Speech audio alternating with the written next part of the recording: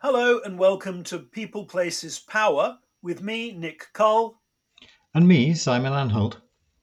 In this podcast, we talk about issues of international reputation, foreign policy, and a few other things along the way. And today, I guess it's one of those other things that we'll be focusing on, one of the big international issues facing the world right now, which is migration. Simon, how does migration figure in the lineup in the Good Country Index? Is that one of the ways in which countries show that they are good in inverted commas?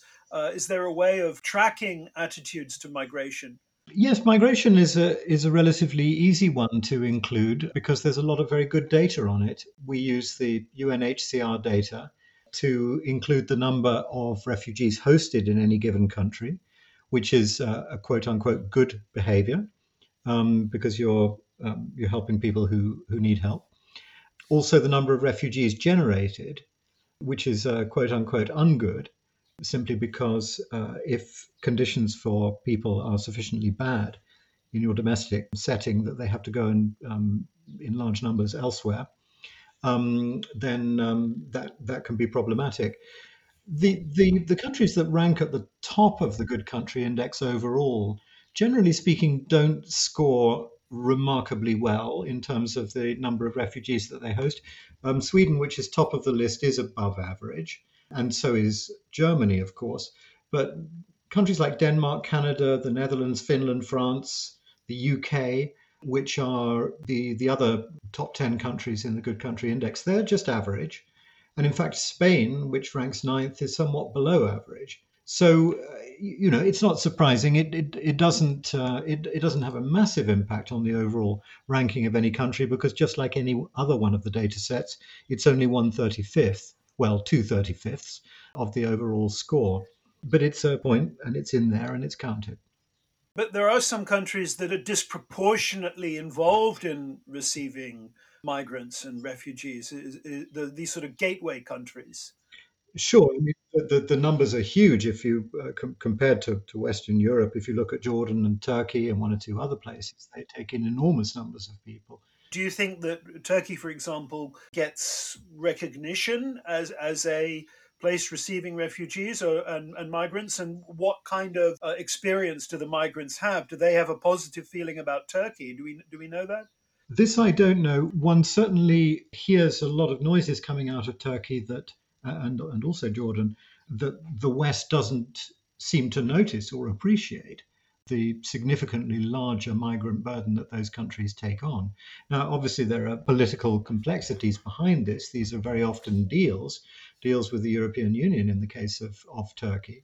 And yes, of course, there is that question about what sort of treatment is meted out to the migrants and refugees who end up in those countries. And that's often the beginning of a rather unpleasant discourse from rich countries that say, oh yes, they take in lots of them, but they're basically just in camps and they don't treat them well, as if it's Right, somehow better to take a smaller number and treat them well than it is to take right. in a large number and treat them badly. I don't really think that's a calculus that can easily be made.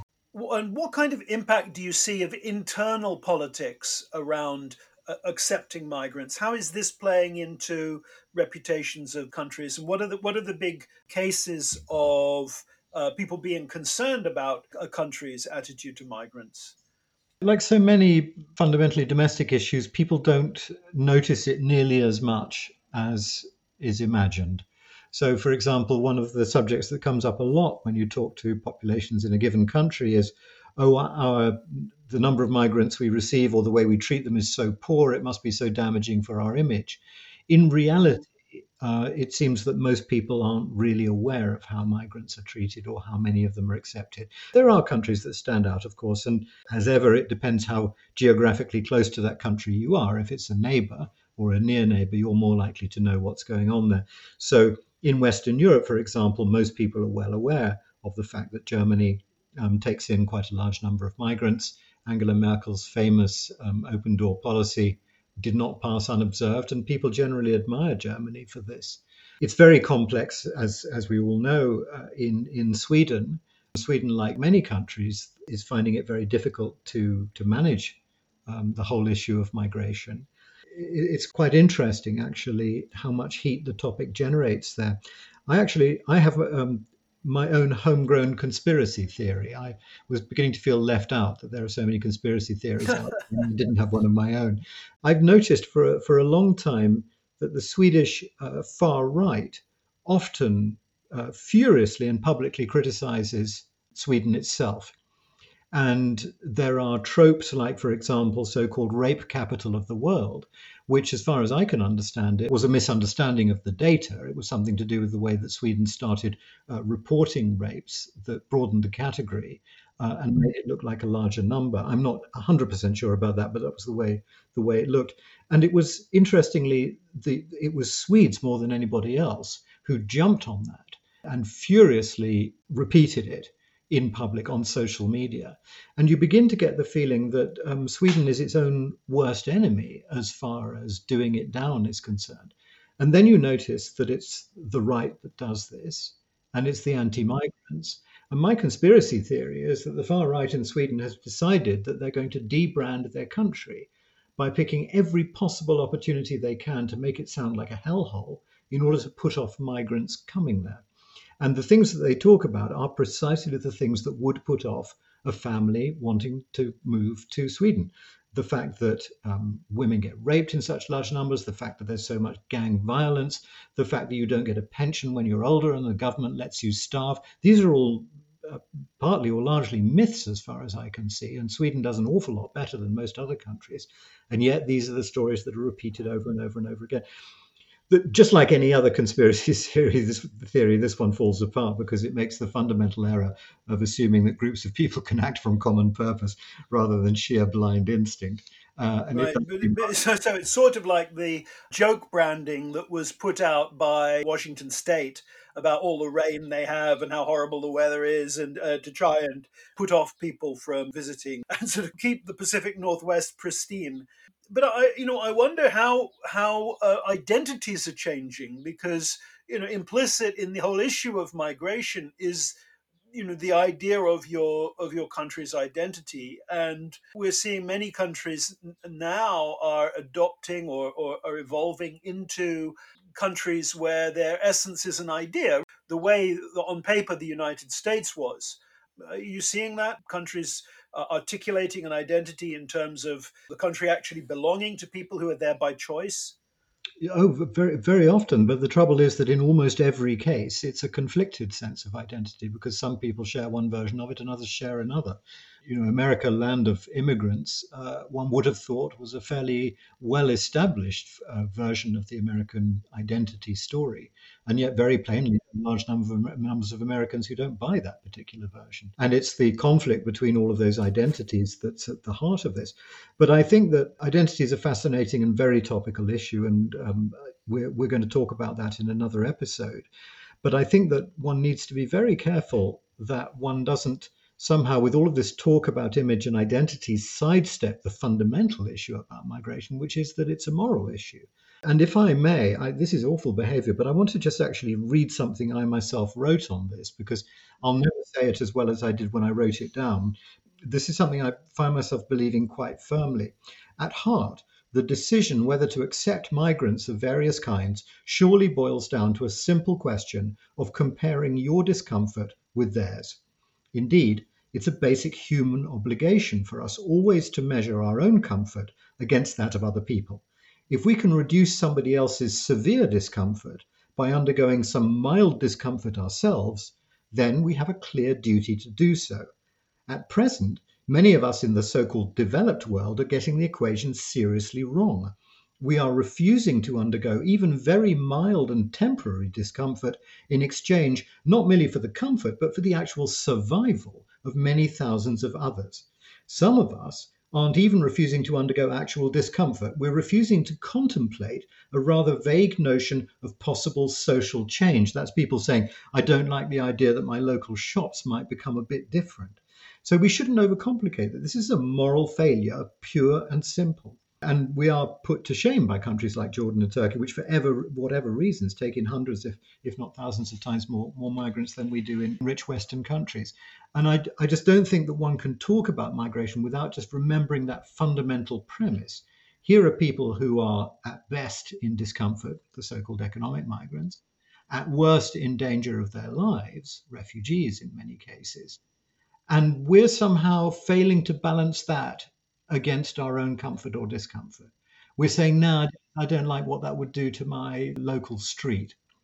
Yes, yes, and it's of course it becomes especially ironic when religion is brought into the equation, and you have people who adhere to the religion founded by the man who said, "When I was a stranger, you took me in," saying, "No, I don't want anybody new coming in because it would disrupt things." And I think there's a lot of irony in this whole issue.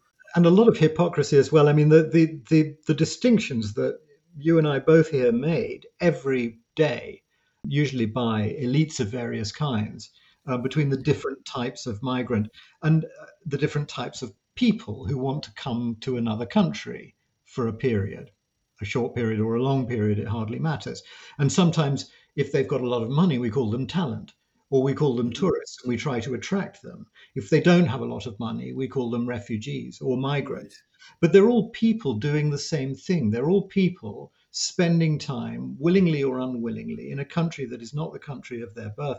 And we tend to distinguish between them on the basis of how much money they bring, which is rather curious because actually it might make more sense to distinguish on the basis of how much work they want to do. The issue of identity is interesting because do you want to think of your country as being a country which does good in the world, a country which helps people, or do you keep your country as kind of a sort of an open air museum to the ideas of your grandparents? I was very interested in some of the changes that happened in Ireland as Ireland began thinking about itself as a place that not only sent migrants out, Mm, but brought migrants in. yeah. And one of the people involved in that campaign would talk about people being Irish by choice, using that kind of rhetoric to frame new arrivals in Ireland in a different way, as actually doing something, contributing something Mm. to Ireland, which was impressive when compared to people who had a connection just by fact of birth. Yes. But Ireland seems to understand, if one can personalize the country for a moment, better than many, that the more mixed, the more vibrant, the more changeable, the more cosmopolitan a society is, the more vibrant it is, the more fun you have. It was Ireland, remember, that back in the 60s introduced that idea that people who made their money from the arts shouldn't have to pay taxes on their royalties.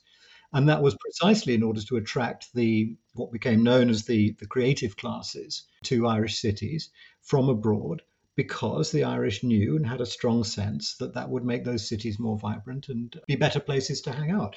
And I think, most of us know that instinctively, that an exciting place is a place that isn't too homogeneous, too monotonous, too single-minded.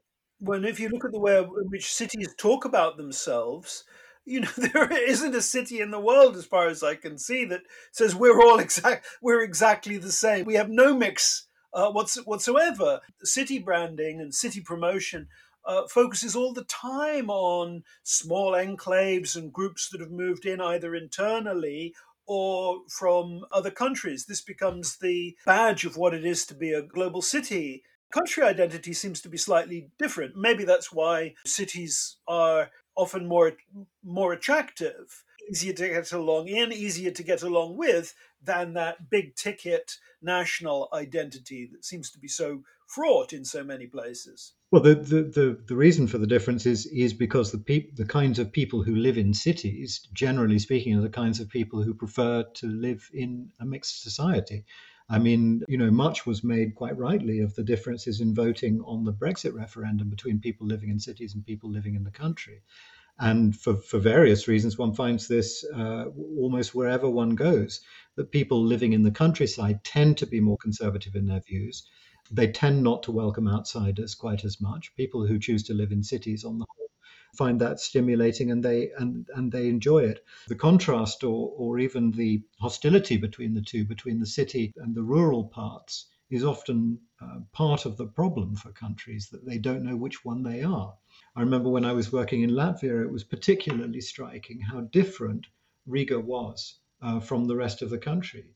Riga, like many big bustling cities, very cosmopolitan, very internationally minded. welcomes people from all over the world and has done throughout recorded history, whereas the countryside, not much experience of outsiders, not a huge amount of tourism, not a huge amount of migration in recent generations. And really, it does feel like two different countries. Let's flip this a little because we've been talking about the receiving experience, but what about the sending experience? What happens to countries that become identified as a source for migrants and refugees? Does that become a major part of their identity, or the diasporic sending countries? Yeah. Every single individual who leaves a country and goes and lives in another country is an ambassador for that country, whether he or she likes it or not, or is aware of it or not. And in a smaller or a bigger way, they are performing the duties of a diplomat, representing their country. And so the answer to your point is it entirely depends on how those migrants behave. If they are well educated and well behaved, and they work hard, and they become model citizens relatively quickly, then that can work wonders for the image of the country. So, for example, here in the UK, our relatively recent experience of having large numbers of Polish migrants coming to work in the UK, what that's done is it's created a generally much more positive view of the UK towards Poland, because those Polish migrants, on the whole, have been honest, polite, hardworking, courteous. They've tried very hard to learn the language and fit in and all the rest of it. And you can see the consequence of that. And one of the things I've discovered from the Nation Brands Index over the years is that in the countries, for example, where there are the largest groups of, for example, Turkish migrants, we're talking about Germany, the Netherlands, perceptions of Turkey tend to be the most negative. Now, that's not the fault of the diaspora, poor people, because they're just doing their best and trying to fit in. But for various reasons, that particular chemistry of what happens to a Turkish person when they go to the Netherlands, difficulty in getting yourself absorbed and being absorbed, education, language, culture, zoning, and all the other things that happen, all of this conspires to give a general impression to the resident community that these people don't fit in. And therefore, the perceptions of the country that they come from tend to go down and down and down. We're finding at the moment that people are starting to learn, for example, a subtler distinction between, say, Afghanistan and Syria in many Western countries where migrants have turned up from those countries. Beforehand, they were simply two trouble spots, and you couldn't see the difference between them.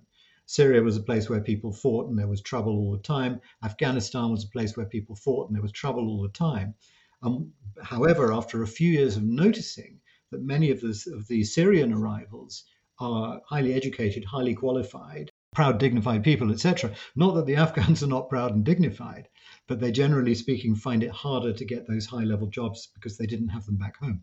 Many of the Syrians did. And so gradually we see people slowly modifying and adapting their perception of the country these people come from. It's still very crude. It's still very haphazard. It's still a bit random. And it still takes a very, very, very long time for a society to get used to the idea of foreigners, especially if they look very different, if they're actually a different color, as well as a different language, different religion, and so on and so forth. Where do you see sending countries effectively connecting to their migrant populations? It's obviously a sad fact that the majority of the countries that produce the largest numbers of outgoing migrants aren't really in a position to manage anything because they're in such a bad way, coping poorly with severe domestic problems, that the prospect of them being able to stay in touch with their migrant population once it's overseas is a very distant prospect. Mm. But if you look at countries where it's a slower, longer established pattern, like, for example, Mexicans in North America, then you can see governments attempting in various different ways to try and keep in touch with them. When I was advising President Calderon in Mexico back in 2012, 2013, we looked very hard at this extraordinary phenomenon of there being at least 12 million Mexicans living in the United States, and what an extraordinary diplomatic force that could and should be for Mexico. One of the things that we looked at, I don't know if it ever went anywhere, is the idea of actually setting up a loyalty scheme, a little bit like the ones that supermarkets offer, where a Mexican migrant living in the United States could actually be a card holder and could gain points from doing things that would cast Mexico in a better light.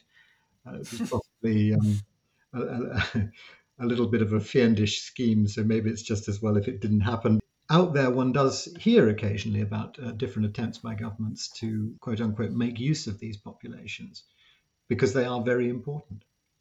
One thing that strikes me looking at the numbers involved is that our gut reactions around migration are actually quite unreliable. I looked at some UN figures that came out in 2017 on origins, destinations of migrants. And what was clear is that the migration we see on the news, which tends to be transcontinental migration, people from Africa going to Europe, people from Asia going to North America, this is very unusual.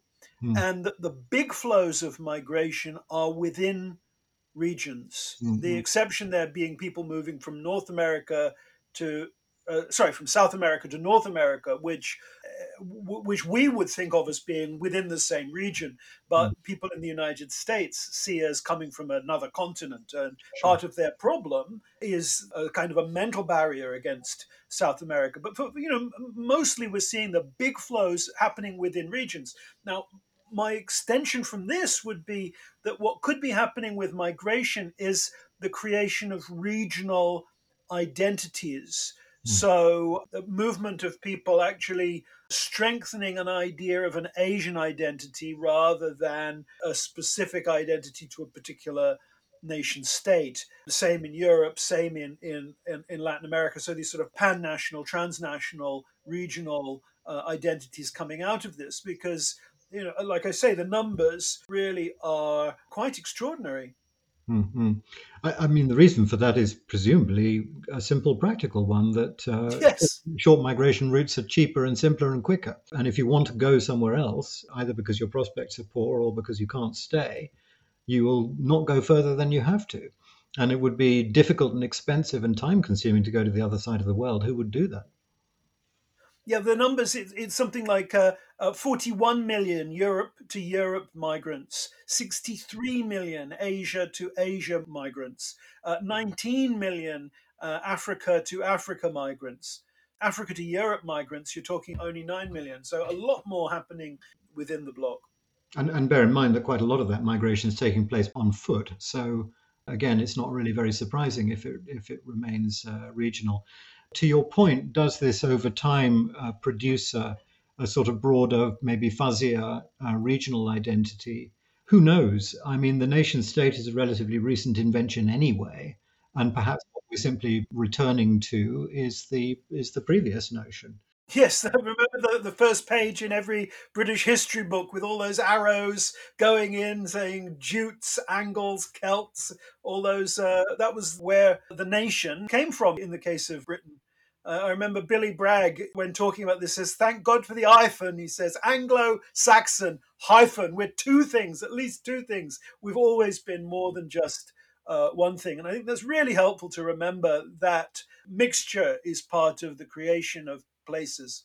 Yes, and people, of course, like to have and enjoy having multiple layers of belonging. That's part of the human condition. That few people at any rate, want to belong to just one group.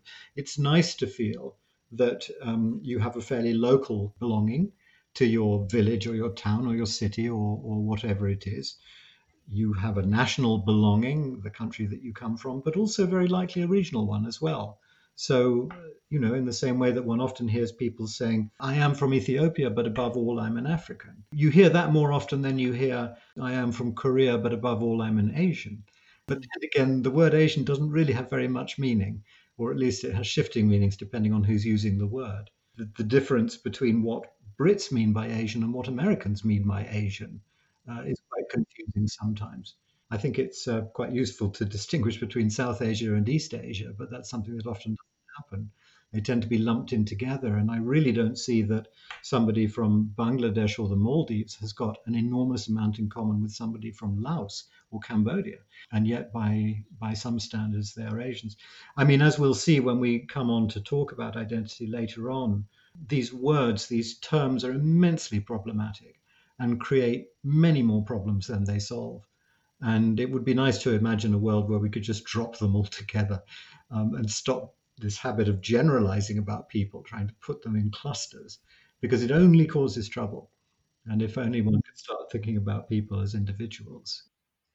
In terms of good practice for a nation state, looking back historically on where countries have behaved well, I'm struck by the moments in British history when refugees and asylum seekers were seen as an asset for the country.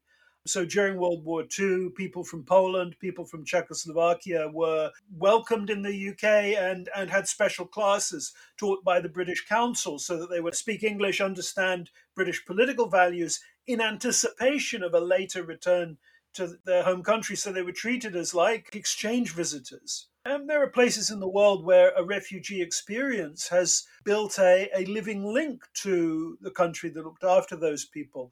I don't know if you ran into this when you were in Chile, but I was I was quite touched when people were talking about their experience of foreign countries and would say, "Oh, I had a Pinochet scholarship to Spain or Mexico or Venezuela," and you realize what they're saying is that they were a refugee from the regime, but they got so much out of their connection to Spain or Venezuela or Mexico that they now feel and speak as if they had a scholarship to study there as part of an exchange diplomacy program because it's given them a special feeling.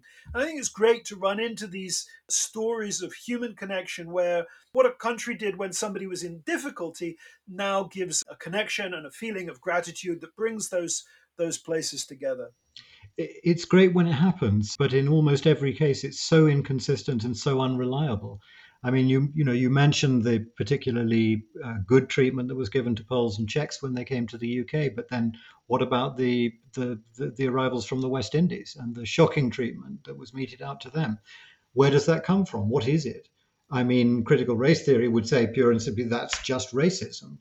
But that seems like a rather inadequate explanation. One would like to go a little bit deeper than that. Where does this come from? At what level does a society decide that it's worth treating certain categories of migrants with care and with warmth, and other ones you just let them sink or swim, and others you make them feel positively unwelcome? It's more complex than just race because if you look at how Black American troops were treated during World War II, they reported much better treatment in the UK than they experienced back home in the United States. And yet, the UK was very hostile to incomers from the Caribbean. So there's this irony of national or international context where one group is seen as good, another group is seen as negative. These different categories seem to interact with each other for positive or negative impact. Well, I think in the purest sense of the term, what we're looking at here is prejudice. In other words, the prejudging of people before you've met them, according to what you believe about them as a group. And I think that's possibly in some ways a more useful term than racism, because racism assumes that this is something to do with your race. Now, there may well be racial prejudice going on, but there could also be other things at the same time, and it's multi-layered.